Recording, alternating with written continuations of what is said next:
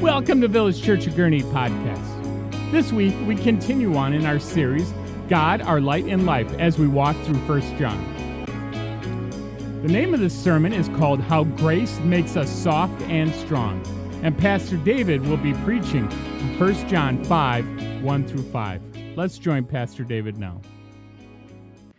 Please do meet me in that passage, 1 John chapter 5. We're looking at verses 1 through 5 this morning as we continue through 1 John.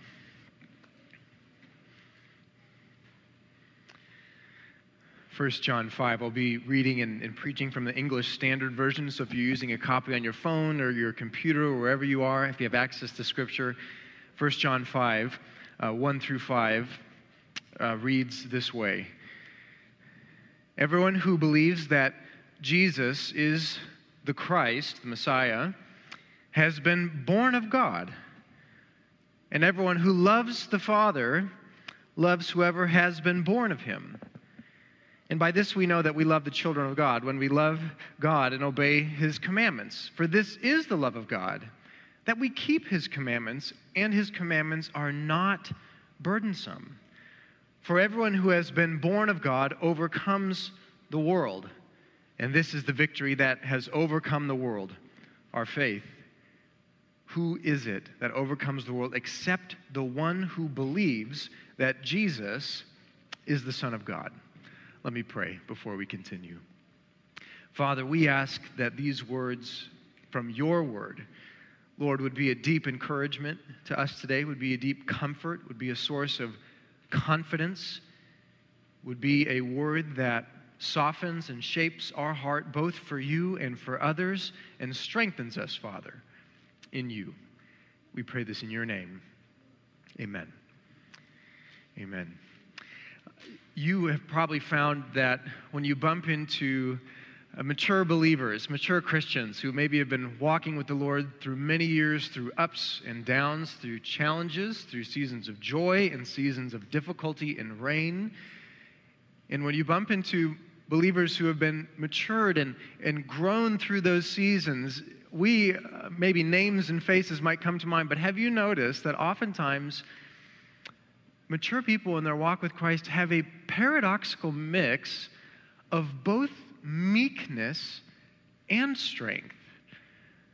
Kind of a humility and softness and tenderness and empathy and sympathy ooze out of them, but at the same time, they are far from soft.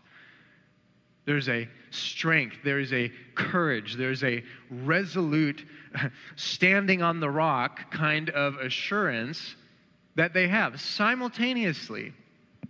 Sally and I certainly won't forget, we're thinking about a couple from the church we previously served at, an older couple who had walked with the Lord through many years, through tremendous pain, tremendous difficulty over a long period of time.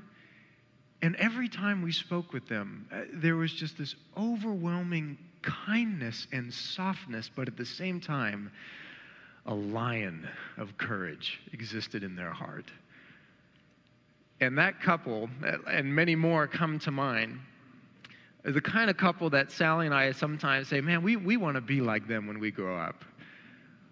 We want to have that kind of gentleness, softness, tenderness, meekness, yet at the same time, such a confidence in Christ that he through us is a lion.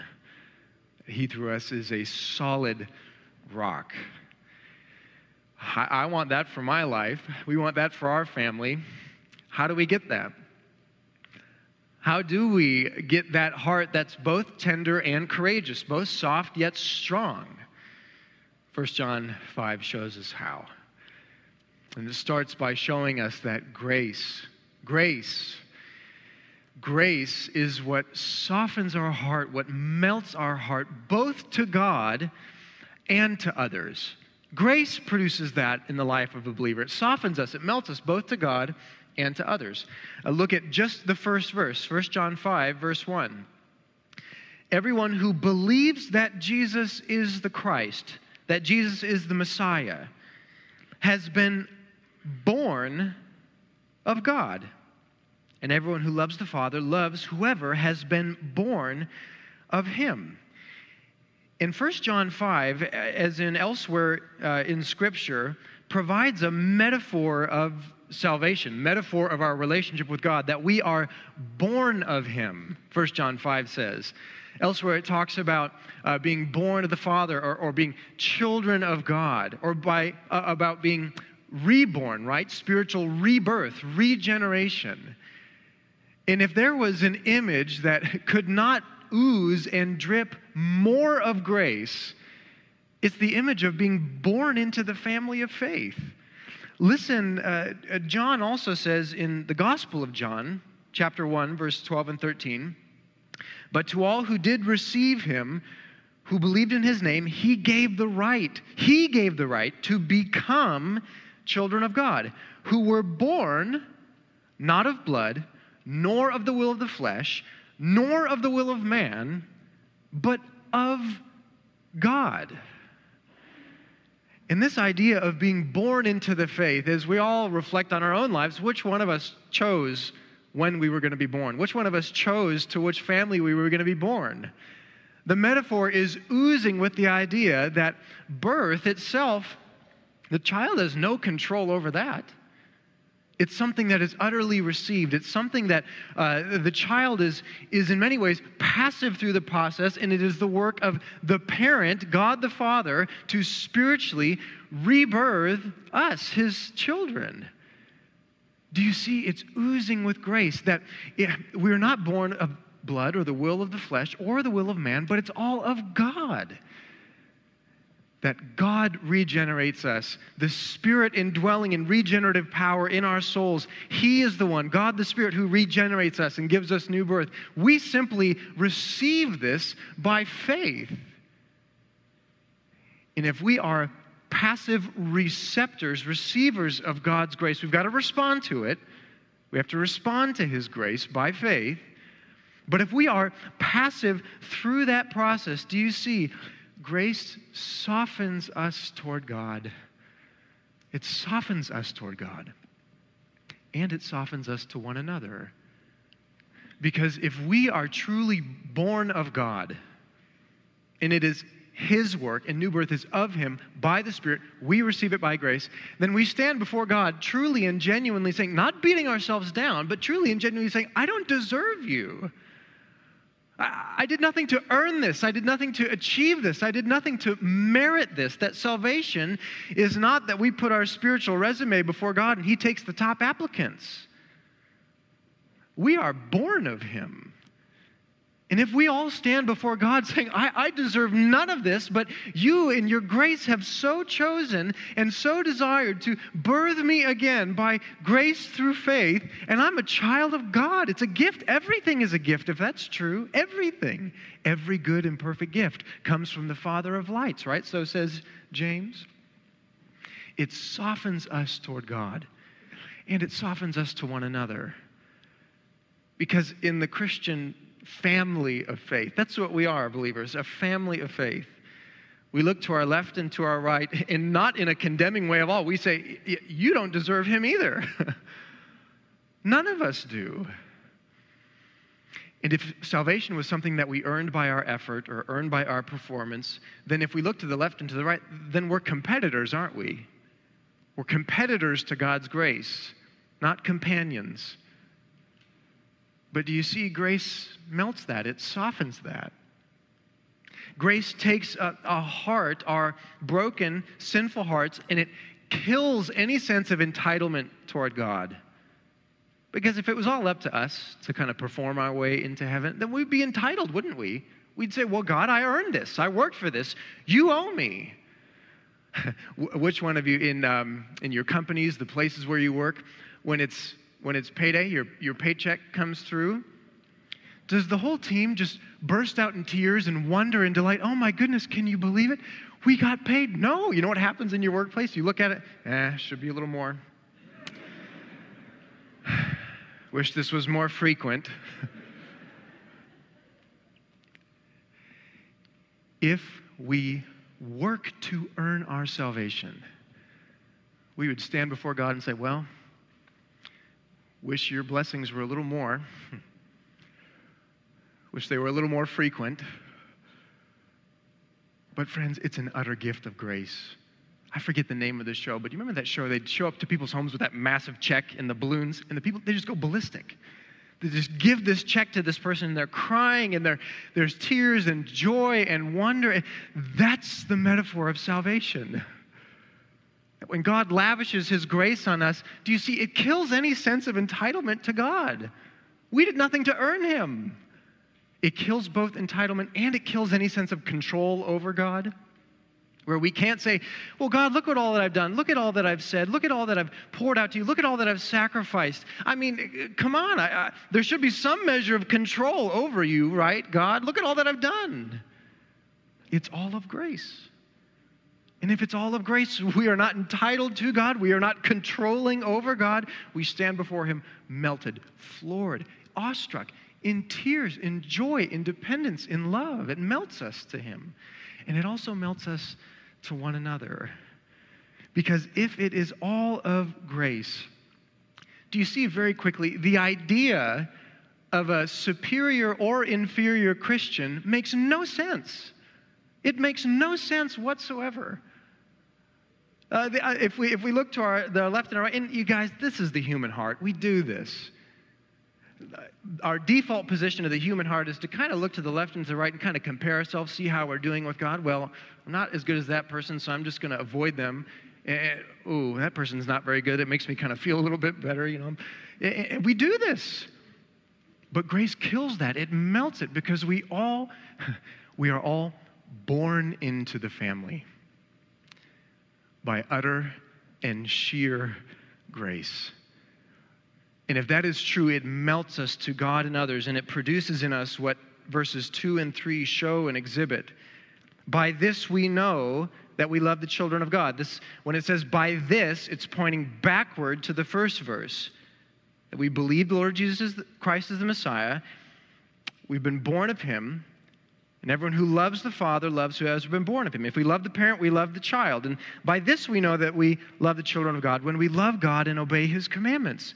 For this is the love of God, that we keep His commandments, and His commandments are not burdensome. Do we see all the way through 1 John? You've probably seen this over and over. And again, 1 John is kind of like a screw going deeper and deeper and deeper. You might have thought, haven't we heard a few messages about love of God and others? Yes, and John is drilling it deeper and deeper and deeper into our hearts. And he's saying this idea of loving God and loving others, it mutually authenticates each other. It mutually proves the love for the other. It mutually motivates and inspires the other. You can't have one without the other. If we love God, we love others. And one of the ways we show that by responding in love to God, by responding in love to others, and by keeping His commandments. Look at this, verse 3. For this is the love of God. If you ever wondered, how do I love God? Here it is. Keep His commandments. And His commandments are not burdensome. And this is somewhat of a paradox, I think, for us as people.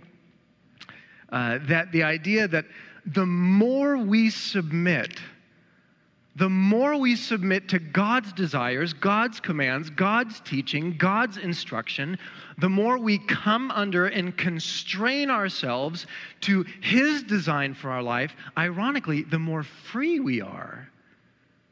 It's somewhat counterintuitive, isn't it? The more right and good and biblical constraint that we submit ourselves to and under from God, the more free you as a person will be. And that makes complete and utter nonsense. Makes no sense to us. Largely, I know I'm speaking to largely a Western audience. It makes no sense to us, right? Isn't freedom complete removal of constraints? Isn't freedom the lessening of burdens? Isn't freedom the lifting of rules? Well, so how in the world, how could you say keeping His commandments is not burdensome? Come to me, all you weak and heavy laden, I will give you rest. Take my yoke upon you and learn from me. I'm gentle and humble in heart, and you will find rest. We say, wait a second, yoke and rest does not make any sense at all. And on the one hand, absolutely, the gospel, grace, frees us utterly from death. It frees us utterly from the penalty of sin and condemnation and shame. It frees us in many ways from the power of Satan. We used to be under the prince of the power of the air. As we looked earlier in 1 John, there's two family trees, either sons and daughters of the king or sons and daughters of the evil one. Grace frees us from Satan's power over our souls. There's a whole bunch of things that grace frees us from. But grace also frees us for. It frees us for God and for others. It frees us for that. Anglican minister and theologian John Stott, many of you know that name very well, writes in The Contemporary Christian. Listen to what he says as he comments on this idea. Not only freedom from, but freedom for. He says, true love places constraints on the lover. For love is essentially self-giving, and this brings us to a startling Christian paradox. True freedom is freedom to be my true self as God made me and meant me to be. And God made me for loving. But loving is self-giving. Therefore, in order to be myself, I have to deny myself and give myself. In order to be free, I have to serve. In order to live, I have to die to my own self-centeredness. In order to find myself, I have to lose myself in loving. True freedom is, then, John Stott says, the exact opposite of what many people think. It's not being free from responsibility to God and others so I can live for myself. That is bondage to my own self-centeredness. Instead, Stott says, true freedom is freedom from my silly little self. You got to say that part with a British accent for it to make sense. Instead, true freedom is freedom from my silly little self so I can live responsibly in love for God and for others. Dear Christian, you are free from a lot of things. Condemnation, final, ultimate judgment in a fearful sense. You are free from death. You are free from the penalty of sin, the power of Satan. But dear Christian, you are free for something as well. Free to serve God and free to love others. And do you want to know who knows this concept best? Professional athletes, professional artists, and anyone married for over 2 decades or above. You get the concept, right? Have you ever looked at a professional athlete? How do they make it look so smooth? It just goes in every time. How do they make it so smooth? Have you ever tried this? Not so smooth. I get my swings worth when I golf. Not smooth at all. Ever wondered how, when someone paints or draws, how do they make it so beautiful? We attempt it. It looks like kind of like a kindergarten, attempt. How do they make it so smooth? Thousands and thousands and thousands of hours of the right restraints and constraints on their life. Man, the pros agonize over every minute, infinitesimal detail so that they've submitted themselves for so long with so much diligence for the right constraints on their life, it just makes it look easy after a while. Those of you who've been married 2 decades or above, how is your marriage? Not perfect, sure, certainly. But how do you stay married for that long? Self-giving, serving the other, giving of yourself, dying to yourself, putting the right constraints on your life so that you can serve others. And in an ironic sense, the more that you are free. And sin is the opposite. Oftentimes, sin paints itself as broad green pastures that we can frolic freely amongst. But it's a trap. It constrains. It chokes out. It destroys. Is a lake trout more free 30 feet above Lake Michigan? Is a seagull more free 30 feet below Lake Michigan?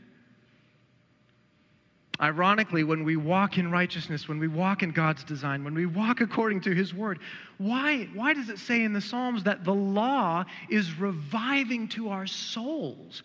I delight to meditate on your law, says the psalmist. Why is that true?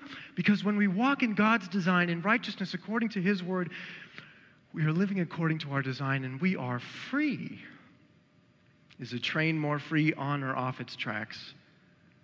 Is a Christian more free in or out of God's design and God's will? And my friends, grace frees us for God, and it frees us for others. And there might be seasons of bondage or sin in your life, that which looked like it would be a freer path, as you walk down that road, you realize it is anything but free. The chains are getting tighter. The light is getting dimmer. The hope is lessening. Dear Christian, turn to grace. Turn to your Father who has birthed you again by His Spirit. Walk free. Free from and free for God and others. But of course, not only does grace, and this is the softening effect on our hearts, right? Meekness, humbleness, gentleness, it softens us toward God and others. But that's not the only thing that grace does. It doesn't just soften us, it strengthens us. That grace itself gives us courage. It gives us strength. It gives us might. It gives us confidence. It gives us power. It gives us a real kind of hope to face the world.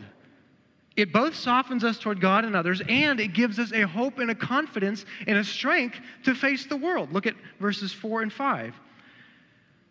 For everyone who has been born of God overcomes the world.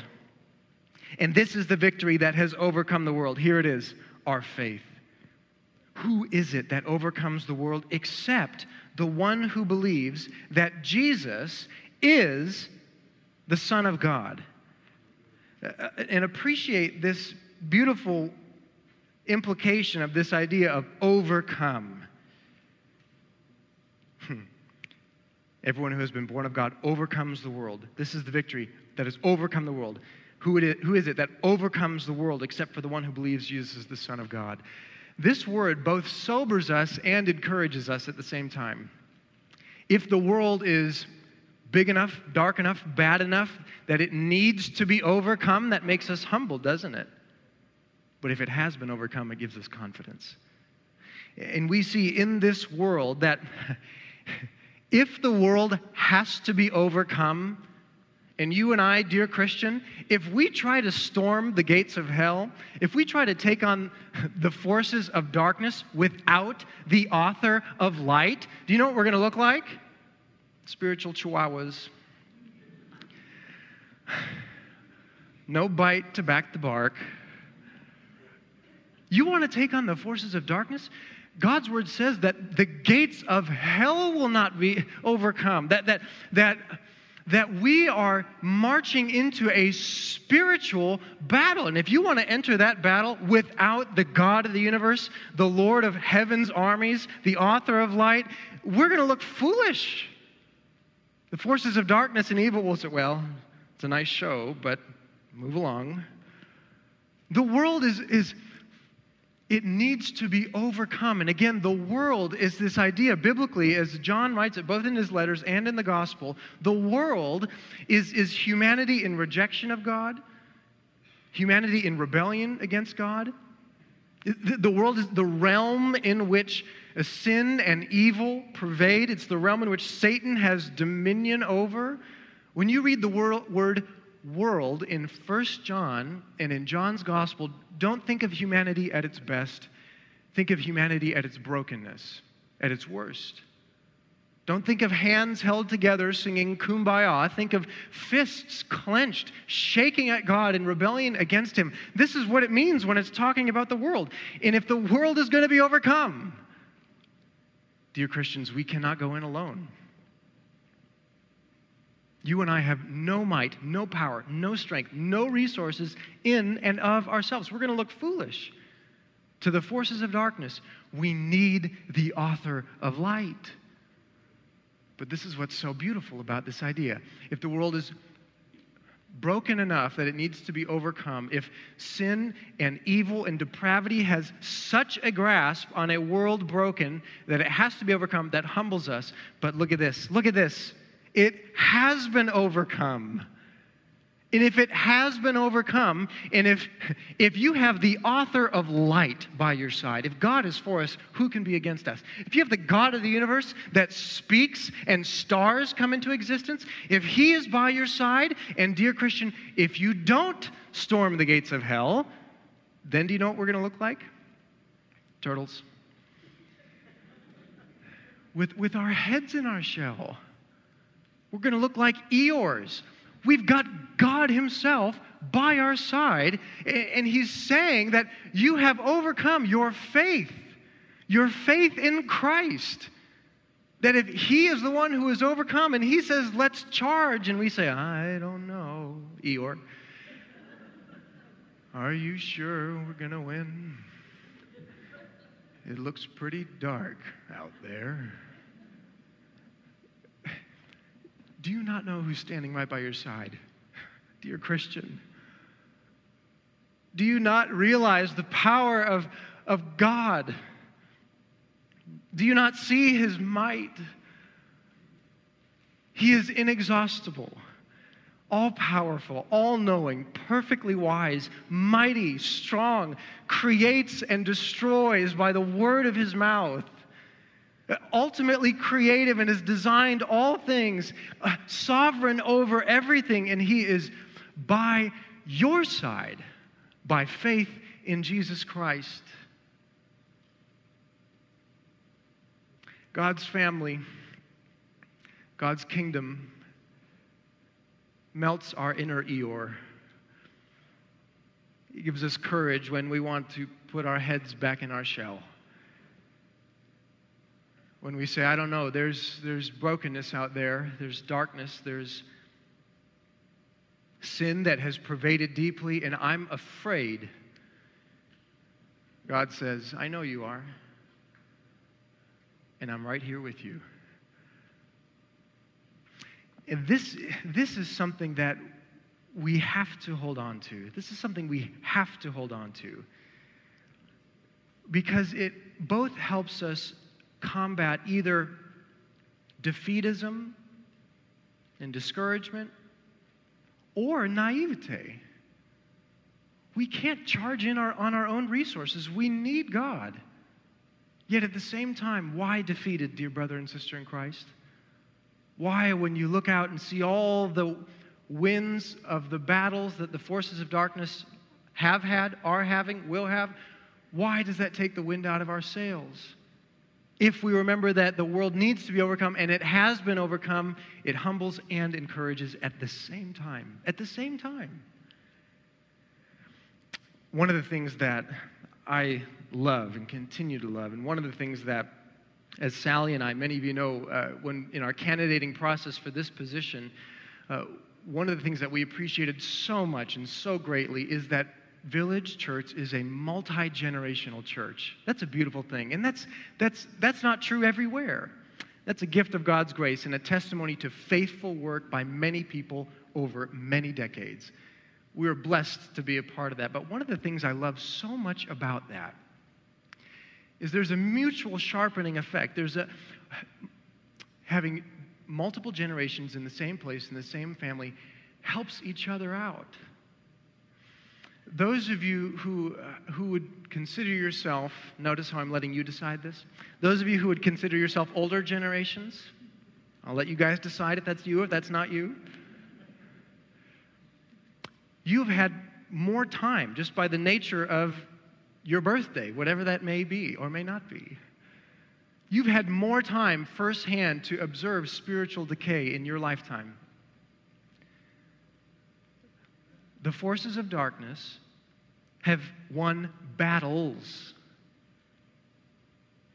And if you're older, just by the nature of your life stage, you've been able to observe that firsthand for a longer period of time. Over time, that can be discouraging. Over time, that can be deflating. Over time, that can make you wonder at times, is God really on the throne? Is the war going to be won, the spiritual war? And sometimes a heart of either cynicism or defeatism or discouragement can overwhelm. You've seen more. You've seen more. Those of you who would consider yourself amongst the younger generations, we all put ourselves in, whatever that is. Those of you who consider yourself in the younger generations, there is a naivete that we can bring, isn't there? There's a way that we can charge in, and if we forget that it's not our energy, it's not our wisdom, it's not our resources, it's God's energy, God's wisdom, God's resource, we're going to be naive. We're going to be naive to the reality of the brokenness and fallenness of the world. And here's why generations, young or old, we need each other. We need each other to see those blind spots and to encourage one another, to remind each other, to apply the truths of the gospel and apply the truths of God's word in such a way that we build each other up. And we need this. We need this for one another as we carry on in our Christian life. Many of you also know I grew up as a child in northern Minnesota. And you could always spot someone who was new to northern Minnesota by how they walked on a frozen lake. And there was kind of a timidity and, hand on the ground. And before you know it, they're face flat on the ice. Meanwhile, the local teenagers behind them who stole their dad's F-150 are doing donuts on the ice with their truck. Now, let me ask you a question. Is it wrong to be afraid of the icy cold waters of a broken, fallen world that reside below the ice? Is it wrong to be afraid of that? No. No, it is not. You have to respect the harshness of the cold waters that reside under the ice. But at the same time, dear Christian, do we need to fear that in a way that gives way to defeatism? Do we need to fear that in a way that cripples us? Absolutely not. Why? Because in Christ, you are standing on thick ice. In Christ, you have a foundation that's sure enough, strong enough, it will hold the weight. And when you walk out onto the promises of God, you will stand. And you will be firm. And you will rest on His promises. Some of you might know, some of you might remember, you remember the hymn, Standing on the Promises of God? Some of you might know that. Do you know what it's not called? Creeping on the promises of God. Do you know what the lyrics are not? Creeping on the promises, I just might fall. Worrying every moment, will the Spirit call? Doubting in my Savior as my all in all, creeping on the promises of God. And we're walking through the Christian life as if the God of the universe isn't right beside us. The lyrics are standing on His promises, standing on the promises. I cannot fall. Listening every moment to the Spirit's call, trusting in my Savior as my all in all, standing on the promises of God. There are two equal and opposite dangers, right? We walk out under the foundation of Christ, and if we're kind of creeping, forgetting that God is right beside us, we've given way to defeatism. We've given way to fear. We've given way to cynicism. We've forgotten that though there will be battles won and lost in this life, the war is won. The ending is finalized. Our King will win. So, dear Christian, stand. Stand. Stand on the promises. Do not give way to defeatism. Do not give way to fear. Stand on his promises. There's an equal and opposite fear. We also can't waltz out assuming that it's all in our strength and all in our resources, all up to us, that we can take on the forces of darkness by ourselves. No, no, no. You have to stand on Christ. And if you have seen and appreciated the nuance of all the ways that sin and depravity and brokenness have infected and pervaded society and life, my friends, we are on the other side of Genesis 3. We live in a broken world.